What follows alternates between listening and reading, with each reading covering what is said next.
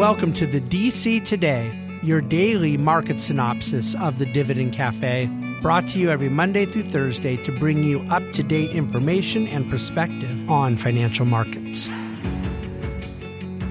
Well, hello and welcome to the Wednesday edition of DC Today. We are over the halfway point of this week, and it was another odd day in markets. I want to give you a little breakdown and a couple comments on some of the economic data that has come through.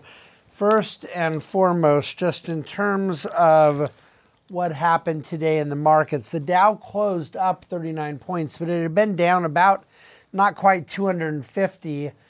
And so around halfway through the day, it sort of hit a lower point and then rebounded off of that, then kind of zigged and zagged in the last hour and a half and closed near the high of the day. Like I said, up just about 40 points.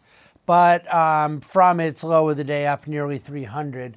The S&P was up 0.28%, and the NASDAQ was up almost 1%, not quite. So continued rally and all that stuff. The 10-year, the yield went up 4.5 basis points to 3.8%. And the top sectors today were communication services and consumer discretionary, both up exactly 1.16%. Energy was the worst performing sector, down 1.78%. Crude oil itself closed still at 78.5. And so we're talking about down 0.7%. So in terms of some of the inputs today into markets, the retail sales were up 3% in January, far more than expected, almost double. Now, that includes things like grocery and gas stations and whatnot. And so core retail sales, where you take out some of that food, beverage, and energy, were up 1.7% in the month, which was still about 70% better than the 1% that had been expected. The main thing that I don't know what to say about is that department stores were exponentially higher. Their percentage month-over-month growth was massive, and I don't have the foggiest idea why that may have been. But it certainly was a very strong retail number, and some might call it a non-recessionary retail sales number. Industrial production was unchanged in January, and that's not good.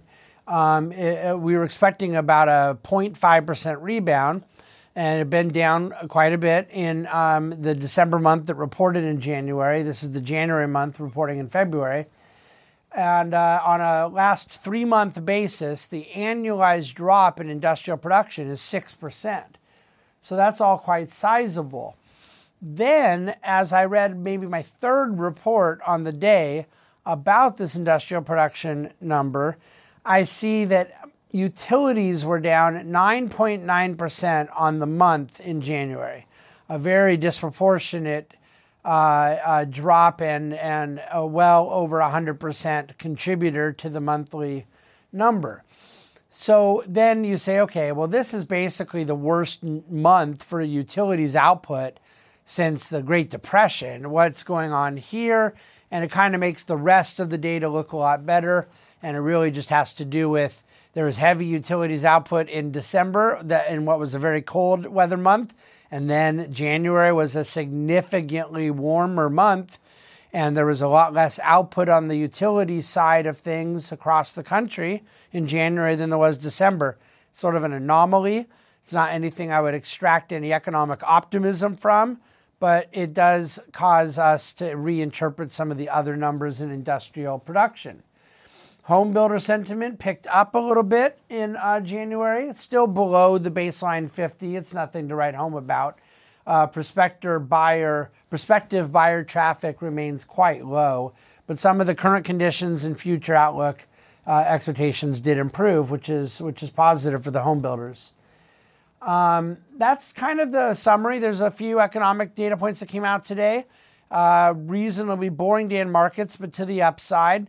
And following up with how we responded with the consumer price index number yesterday, I think everyone kind of knows where we are in the market right now.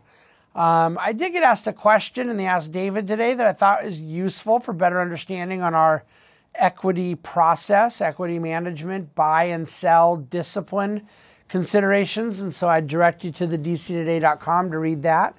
And other than that, we will be back tomorrow with yet another DC Today. And of course, on Friday, I will have the Dividend Cafe for you with a special edition dedicated to more discussion of the state of the energy sector. Thank you for listening to, watching, and reading the DC Today.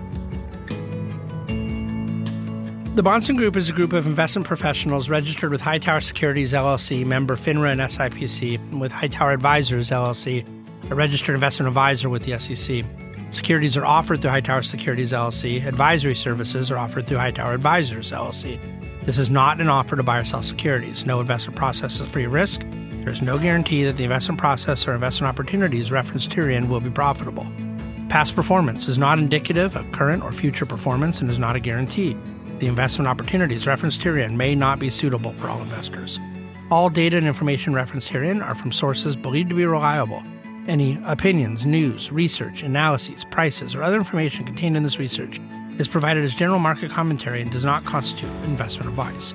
The Bahnsen Group and Hightower shall not in any way be liable for claims and make no expressed or implied representations or warranties as to the accuracy or completeness of the data and other information, or for statements or errors contained in or omissions from the obtained data and information referenced herein. The data and information are provided as of the date referenced. Such data and information are subject to change without notice. This document was created for informational purposes only. The opinions expressed are solely those of the Bahnsen Group and do not represent those of Hightower Advisors, LLC, or any of its affiliates. Hightower Advisors do not provide tax or legal advice. This material was not intended or written to be used or presented to any entity as tax advice or tax information. Tax laws vary based on the client's individual circumstances and can change at any time without notice. Clients are urged to consult their tax or legal advisor for any related questions.